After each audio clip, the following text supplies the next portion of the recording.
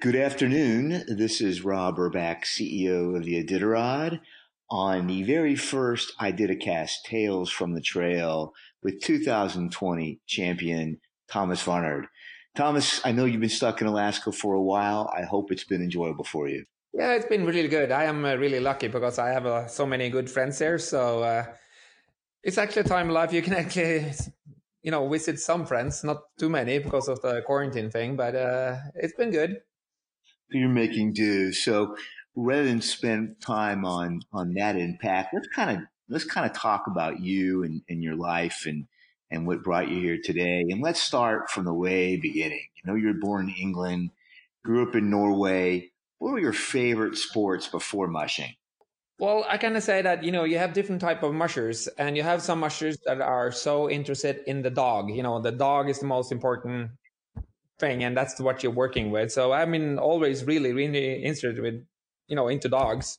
So I started actually mushing when I was 11 years old.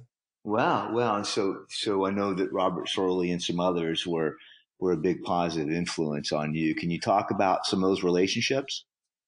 Well, I was in his club outside Oslo, and Robert, he was one of the great guys, one of the mentors. So I seen actually Robert since I started dog mushing, and he's always been one of the great guys. So he certainly inspired you. You probably watched his victories. Then my guess is you found yourself, back your rookie year, I believe it was 2015. Were there some really important lessons learned from that run that really helped you this year? Yeah, of course, you get a feeling for the race, what the race is, what you're gonna expect, and also in 2015 I had a lot of more problems with getting the dogs to eat, and the dog food didn't work that good. So when you have problems, that's when you're learning. Everything is going easy, you're not learning that much. But so 2015 was really a race I had to work hard to actually get to the finish line. Right, right, right. Okay, so let's come back to this year. Remember the Willow, how snowy that was. That was on Sunday. It was March 8th, seems like a while ago. How did you feel that day? Snow's coming down. You're getting ready to start the real start. What were you like emotionally at that time?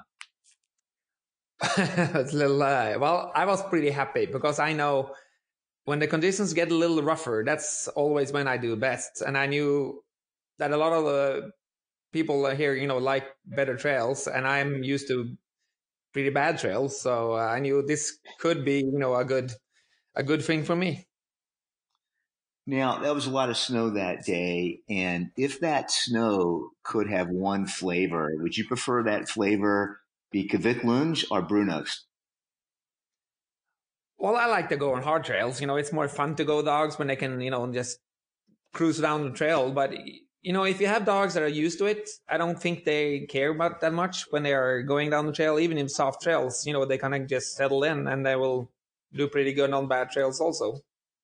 Well, I was trying to make a joke there. I was talking about the flavor of the snow, and I maybe Oh, mispronounced okay. I didn't the get it. word. It's my fault because I was trying to say Kvikklunge, what I think is chocolate, or brown cheese, Brunost. So I don't know if Oh, you Bruno. Yeah, yeah, if yeah. you could have the snow be a certain flavor, an actual literal flavor. I mean, are you a chocolate person, a brown cheese person, Kvikklunge, or Brunost? What's your preference? Well, that will be the Brunost. Yeah, I like the Brunost. Okay, great. Um, so when I saw you in Nikolai, wow, you seemed really relaxed, like you were having fun. Do you remember that? Like, how are you feeling at Nikolai? Well, I think it's really important when you do this race that you kind of try to enjoy going down the trail with the dogs. I think that's the most important. Sometimes you will have success and sometimes you will not, but you have to kind of try to enjoy the trip that you've been working so hard to make. You're putting so much time from August and actually many years of breeding to actually go down the trail. So I hope all the mushers that are doing that drill, actually have fun, and actually enjoy being on trail, even if you're not sleeping. You should actually enjoy it. No, absolutely. That's a great thing when you really enjoy the passion. I think with you, you can really tell how connected you are to your dogs, and how important that is. Was watching the telecast last night from Norway as well, and you can see, and you can certainly see it at the finish line. Your dogs are great. It was really an amazing, beautiful thing to see. Did you how were you, I know the race, you said, typically the tough conditions is going to be good for you. How close did your race sort of execution come to your race strategy or plan? Well, I think you have to always look at your dogs. Even, you kind of make a plan that will kind of put you, if everything is good, the dogs are good, the trail is good, the weather is good, you have a kind of certain plan you're going to follow. But and races that long as Iditarod, you always have to kind of adapt to the weather and how your dogs are looking. Like in Ruby, my plan was to go to Golena, but I saw the dogs were resting so good in the sunshine, and I said, okay, we're just then going to take the 8 hour here because this will be just great for them to rest here. So you kind of have to see how the dogs are feeling, and then decide how long you can rest, or how long they should rest, actually, to be able to do this. Were they eating well the whole way, or there are certain times were you ever concerned at all? Not concerned because I'd done so many races, but I definitely had a couple of dogs, especially one dog that I had to work a lot more to make him eat. He didn't eat that good in the middle of the race, and it was pretty cold. So, then they go down in weight, and you have to kind of work hard to get the weight up on them. So, getting the dogs to eat, it's one of the most important things during the race. It's energy out and it's energy in. And if you're not able to get the dogs to eat good enough, you're going to have a problem. Again, they looked super healthy at the finish line. So it looked like they, could have turned around and gone all the way back to Anchorage. And so did you. Were you eating pretty well? Yeah, I was eating pretty well. And I think actually that's kind of harder because you're really focused on your dogs, and sometimes you forget yourself. You forget to sleep enough, you forget to eat, you forget to drink. So you're kind of, and I have really problems actually eating because I'm not feeling hungry, so I kind of have to force myself to eat. So sometimes that's hard because it's hard to get the food down actually. Oh, I know, and I know that while of course there's ample rest for the dogs, it's not always rest for you. And you have so many things to focus on, so it probably takes some discipline to ensure that you're properly fueled up as well. Yeah, that's one of the important things, to take care of yourself also, so you're able to take better care of your dog. So that's one of the important things. Yeah, yeah. Going back to kind of your sort of plan and strategy, at what point did you really feel like this was a race that you had a really good chance of winning? Well, I got a little surprised that I was going a little faster when it was hard trails. So, because I was not losing any time, and I was actually gaining on time on people when it was hard trails. And I said, if I'm going faster when it's hard trails, I'm going to definitely go faster when it's slow trails, because I know the team is pretty, used to that. So I got a feeling that I'm going to be one of the top teams in the race. When around Cripple, I thought, okay, this is going to be a good race, kind of, you don't know if you're going to win, but it will definitely be a race you can be competitive. No, yeah, I think you just kind of tended to consistently kind of pull away from the field in the last, third or quarter or so of the race. And my sense is your team must have been running really, really well. I mean, were you really surprised how strong they were running, or were you? This has been a pretty strong team for the last couple of years. So good thing when you kind of see that the team is doing really good and they're eating the food and they're going in good speed, you can actually start to add rest. And that's what I did in Cripple. My plan said 4 hour rest, and I almost rested. I think it almost rested 5 hours. So you can kind of start adding rest. Then there's you don't have to be on the limit. You can start building up more rest in the bank, you can kind of say.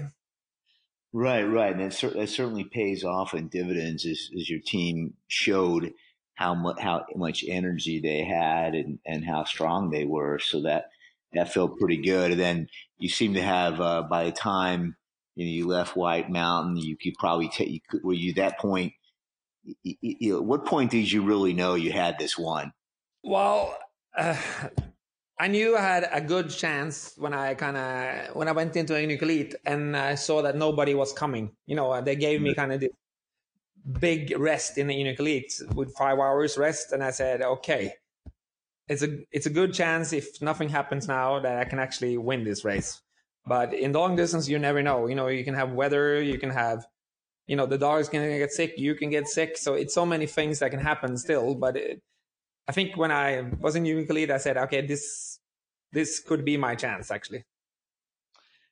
So that you rode that all the way up Front Street in Nome, and I don't want to diminish from the experience, but normally would be we had to not have the normal fan base and team and the crowd in Nome, but I felt like there was still an amazing team.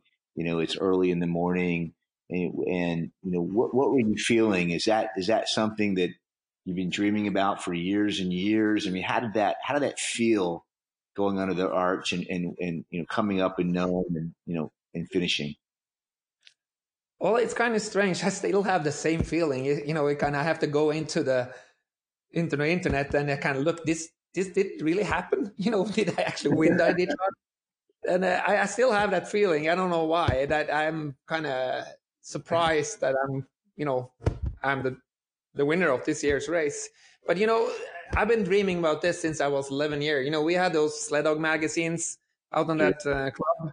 And I've been reading about. I met Rick Swenson. I met Susan Butcher. I met so many of the great mushers from Iditarod for so many years. So this race has kind of been following me since I was 11, and I'm 47 now. So it's kind of a dream coming true, and it's. But still, I cannot believe I did it. And so that's the way it is.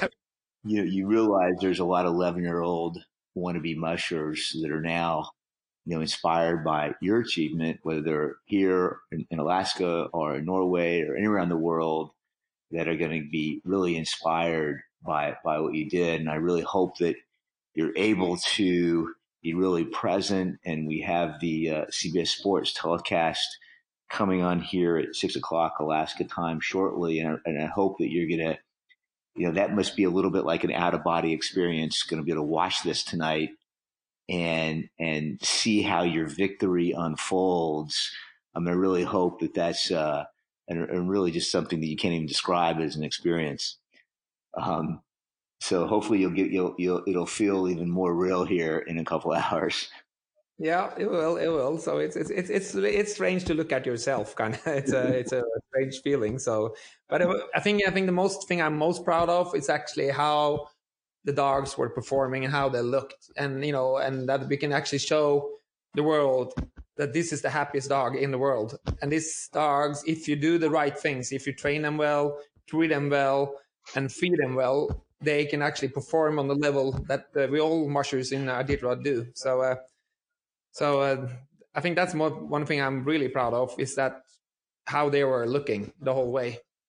I remember being at underneath the finish arch, you with your dogs, and I'm pretty sure those dogs knew they won the Iditarod and had a sense of pride and could really have this sort of thought process. So I think your dogs were so connected to you, and it was really quite an extraordinary scene, and to see how you're right, how much joy and pride they had, and how incredibly well they looked. As I kept saying when I first saw your teams, it looked like you could go for another 9 days.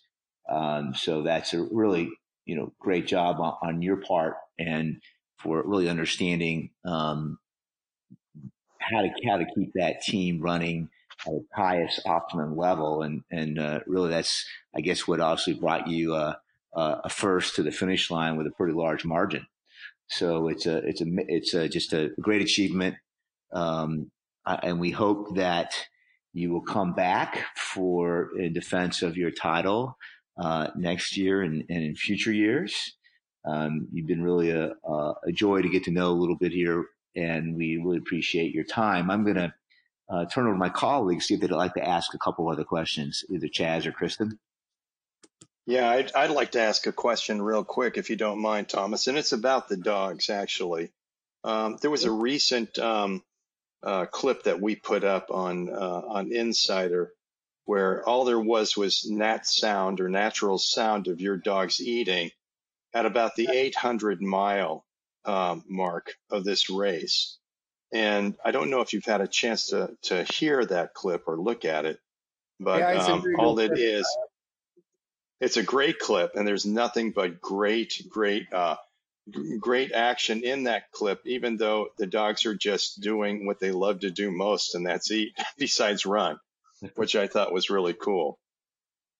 Yeah, and I think that's also one thing. If you're going to have a team that's going to go to the finish line, you have the dogs that are in that team have to be able to eat. We have different, you can have a good dog, but not all dogs can be Iditarod dogs. So one of the things they have to be is that they have to be able to eat so they can keep their energy and their mental strength, on a high level.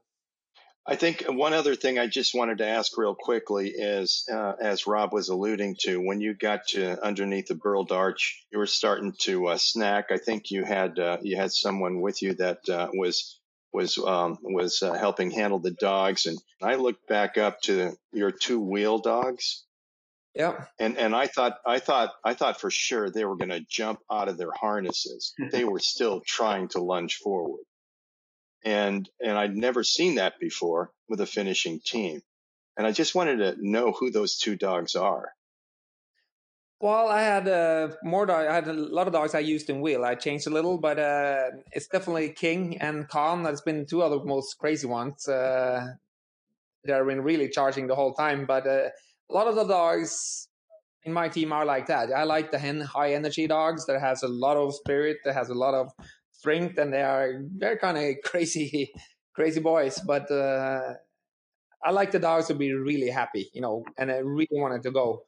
And the good thing with that, having dogs like that you can really feel how they are feeling. So when you're standing on the sled, you can actually try to observe what kind of mental, I don't know the English word, but how they are mentally. So you can kind of have a good feeling if you are pushing it too much, or they are still able to do more. So you're feeling their synergy. You're feeling how their rhythm is. That's pretty cool. I was going to pass it over to Kristen. Kristen, do you have any questions? Just do you have any memories that stand out from this year's trail? Maybe you just were going down the trail and just took a second to just take it all in. The thing is, when I'm racing, I'm so focused on the dog, so it's kind of hard to. You're looking, but I think that's from the sprint sport that you're always focusing on the team, and ours just kind of flies away. But one of the really great things is about this race is actually when you're going before Rainy Pass and after Rainy Pass. That's it is special. And I was going together with Joar for a long time, and we camped after Ron, and that actually was really fun because that was the first time in the race that you're actually going, kind of traveling with a different team and supporting each other. So that was also one of the great things doing this race that I've never experienced before. That you can actually have, kind of support of another musher. Yeah, that's you could see that Yor had a pretty good finish. He ended up having a pretty good last couple hundred miles. So I'm sure he'd rather have been a little off the trail, but I think he was pretty strong at the end there. I'd like to ask, how are K2 and Bark doing? Oh, they're pretty good. We're gonna go actually out up Salcha River now, up and have Easter at the cabin. So we're gonna go 25-mile run now and actually enjoy the weekend. And the dogs are still in full training. Oh, fantastic. Um, Well, unless Chaz or Kristen has anything else, Thomas, we want to certainly thank you for the time, for being on our Didacast and Tales from the Trail. We hope that Alaska is a good host for you. I know you've got here for a little bit more extended time for the foreseeable future, and please let us know if we can do anything for you or your dogs.